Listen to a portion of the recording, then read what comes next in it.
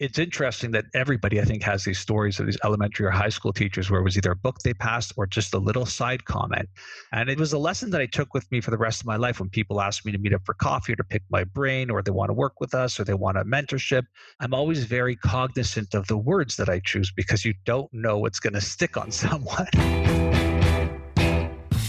Welcome to the Mojo Moments podcast. Here's a little bonus piece that we have in my conversation with Mitch Joel. We actually did a little deep dive around getting advice and giving advice, something that he takes dear to heart, has been doing throughout his life. So here it is. Take a listen.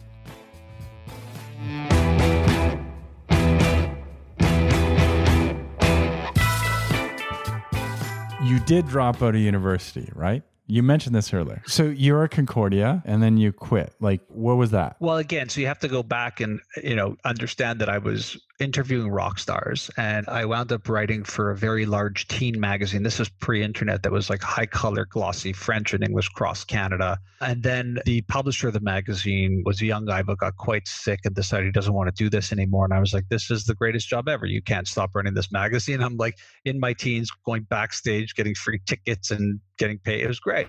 It's the life. Yeah. It's like that or university, right? Yeah. I mean, people who see the movie Almost Famous are like, that movie was about you. I'm like, different era, but very, very similar, very, very similar.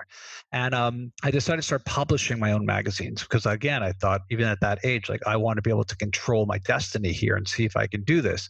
So I was publishing, one or two magazines. I wound up publishing, 3 or 4 before I closed that business down. And I just sort of was like struggling. I mean, I had taken on college university in philosophy and writing and stuff, and I was just struggling along. And I had a conversation. I was living at home at the time, and I just was talking to my parents who were quite traditional in the, like, you will get a degree and go on to have a job like a good human being. And my mother, I think it was my mother, basically said, look, these magazines seem to be sort of the thing you want to do. It seems to be working, like there's a business there. Why don't you focus on that? Because you can always go back to university, but you may not be able to have a successful business if you try and do everything. And I knew that. I mean, I knew that that was the answer, but it was very refreshing to sort of have your parents basically give you permission to a certain degree, even though I didn't need it and I could have raged against the machine. It was very helpful because there was that support and infrastructure underneath it. And it also was a bit of a breath of fresh air to really make a run at the business, knowing I could always go back to school. I'm young. It's so true. Like, it was quite an awakening. And I think I even carried that lesson on into everything, right? It's like, I'm always like, look, if worse comes to worse, I could always, be a writer or go back to agency or do this or be a strategist. Like, I've always got things in the back of my brain that I can do. I don't want to do, but I can if I needed to make a buck. And so it was a very pivotal moment for me, and I never went back. And I did approach it there's still this tweet that goes around, and I didn't say it. I mean, I said it, but I don't know if I was quoting someone else or I made it up somewhere. But my whole philosophy is that I didn't want to let school get in the way of my education. Yeah. I think people do that. They think education is school. It's not. Education is everything. I mean, you choose tonight if you're going to go and watch Space Force on Netflix or pick up a book. You choose whether or not you're going to expose yourself to interesting newsletters and people and articles, or if you're going to scroll endlessly on your Instagram feed or TikTok. Like, you decide. You make the choices. Yeah. And again, when I read that book by Tom Peters, which was called The Project 50 that Andy Nullman gave me, my reaction was, this is entertainment. Like, I think most people don't get that. They think that learning is not entertainment. So like when I watch Masterclass, which I love the Masterclasses, and I'm watching David Sedaris spend 16 hours talk about writing, I'm not like, this is like a hard learning course. I'm like, this is more entertaining to me than watching a stand-up special on Netflix, or being in that arena listening to some thrash metal. Yeah, well, look, I mean, that's another thing where I do think that art is a huge part of culture, and culture is a huge part of what makes people interesting. And my greatest heartbreak, one of the greatest heartbreaks, I mean, it's definitely hard to sit here today because I'm sitting here in the middle of this pandemic with everything that I do, which is primarily speaking, having been ripped away from me in like a week, like my entire year and revenue gone. That's hard. But equally hard was, and I don't remember when, but it was early. It was probably March or April when they announced the Jazz Festival here in Montreal was off. Like, that was like really traumatic for me, because that to me is a week of learning. I'm like going from different venues and seeing different people, and sometimes even conducting interviews, because I have another podcast where I interview bass players. And so when people say that, like, oh, like you're metalhead, you're punk, I'm like, yeah, I'm all those things. I love art. I love culture. I love music. And to me, I learn so much. I know it sounds crazy, but when I go to concerts, I learn so much about how I feel about art, what it means to me, but then also the mechanics, like watching the production, because I spend a lot of time on stage, seeing how people move, what they say to the crowd, what gets the crowd interested. And I've been lucky to go on the road with several bands that have become famous, that are friends of mine, to see nights where they're amazing, the audience is amazing. I've seen nights where I thought the gig was great. You walk backstage and they want to kill each other because they thought it was so bad. Like, there's so much education that we can take in those things. And I guess it's perspective over the years. And music is another one of the huge sources of mojo for me. It's interesting how you're not sure if it's your quote that you had tweeted around, don't let school get in the way of your education. Last year, at my daughter's school, I was invited in. They were doing like a career day for the senior class that are about to graduate. And I was on a business panel. So they had someone from like a big corporation and someone who was a lawyer. And then I was the token sort of entrepreneur. Yeah, the creative guy. Yeah. A weirdo. And there was one of the young girls in the class, or young woman said, look, I'm curious, what should I study in university if I want to become an entrepreneur? I sort of paused, could see the career teacher there kind of looking at me. And I had this moment of like feeling back in school. And I was like, I got to tell her the truth. And I was like, maybe you don't go to university and just start a business. Yeah, my reaction is maybe everything, like study everything. Yeah.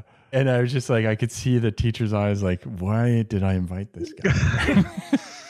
It's, in my second book, Control Alt Delete, I talk about it in like a very pragmatic way, which is, we think it's like we're going to go to high school, we're going to choose a path. Well, I tell the story about like how a friend of mine was sort of good in math, and the guidance counselor was like, you should try engineering, and like took that in CEGEP, and then went on to university and then got a job and does quite well. But it's like, wow, this whole person's life is predicated on this weird meeting with a guidance counselor where they're like, you're pretty good in math and sciences, you should be an engineer. And like 30 years later, they're still doing it. I'm like, wow, that's like, the marriage didn't last, but that did. Like, it's mind blowing to me.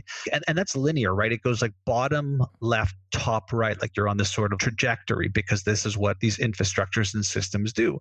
But when we think about the people we like and respect the most as leaders, as thinkers, as speakers, as writers, usually their careers are very squiggly. Sort of goes up and then down, and they tried this, that didn't work, but that piece led to this. And I was able to self-reflect on that and realize that I actually do like people whose careers are very squiggly. And what that means is not that they've tried a bunch of different stuff. It's that some stuff didn't work and they went over there and then they moved here and did that. Like, I'm always just like, that's what makes stories good. Like, which biographies do you like to read? I went to high school. They told me what to do. I did that. And I was quite successful with it. It's like, yeah, it's a bit of a snooze fest. So what that means ultimately is adventure, right? Like, we like like people who like adventure are going to have very interesting careers if you apply the fact that you like adventure to your career. Do you know what my grade 11 career counselor told me? What's that? It's so ironic. So I went in, I didn't know what I was going to do. But my dad had given me this book, Ogilvy on Advertising. I've heard of it. Yeah. It's probably one of the most famous ad books ever. Yeah, I was gonna say, it's like the Bible. Yeah. Probably like your Tom Peters book. It was the first book I just was like, just going through like, this is not reading, this is entertainment. So I went in and I kind of shyly pulled out this book. I didn't know what the industry was. I just read this book and was inspired. I said, I think I want to go into advertising. So he looked at my grades, said, you're horrible in English. You don't know how to write.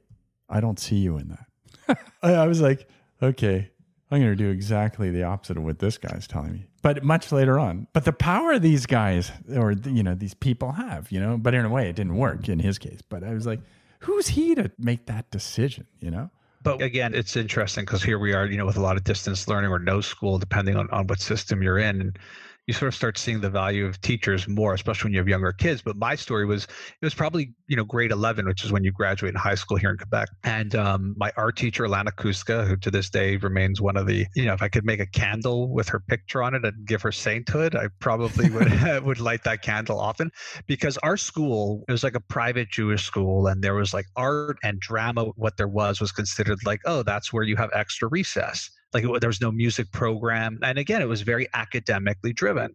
And I remember sitting in art class, which I loved, and I loved everything related to art. And she said to me one day, you should do something creative with work. And my answer back to her was like, what? What are you talking about? What does that even mean? Like, I didn't even know that was a thing. I thought that art was just sort of the thing you did to not have to work. Like that was not work. And it led to a conversation that was probably more powerful than any conversation I had, even though my guidance counselors and stuff were quite empathetic to me. And so again, that shows you that the other side of the story is true. It's like, oh yeah, like you can make a living as a writer or creator. Like I just didn't, all joking aside, grade 11, I had no clue. I thought that was the stuff you did for fun. Like it just wasn't work. So it's interesting that everybody, I think, has these stories of these elementary or high school teachers where it was either a book they passed or just a little side comment. And it was a lesson that I took with me for the rest of my life when people ask me to meet up for coffee or to pick my brain, or they want to work with us, or they want a mentorship. I'm always very cognizant of the words that I choose, because you don't know what's going to stick on someone. Yeah, you don't want to be like that guidance counselor I had. No, you do not. But again, like one could make the argument, Dane, like that's what you needed. Yeah, maybe. Right? The old joke is like Chris Rock tells a story about, like his joke about Facebook is like, this happened, right? It's like Mark Zuckerberg was like the biggest loser in the world. And somebody basically like he came up with the name for Facebook because someone took a book and smashed him with it in the face. It's like we wouldn't have Facebook if he wasn't bullied type of thing, So I think that everybody has their own. Andy Nolman, I had him on Mojo Moments the other week. And we said, where do you get your mojo? And he says, when people tell me I can't do something. Oh, totally.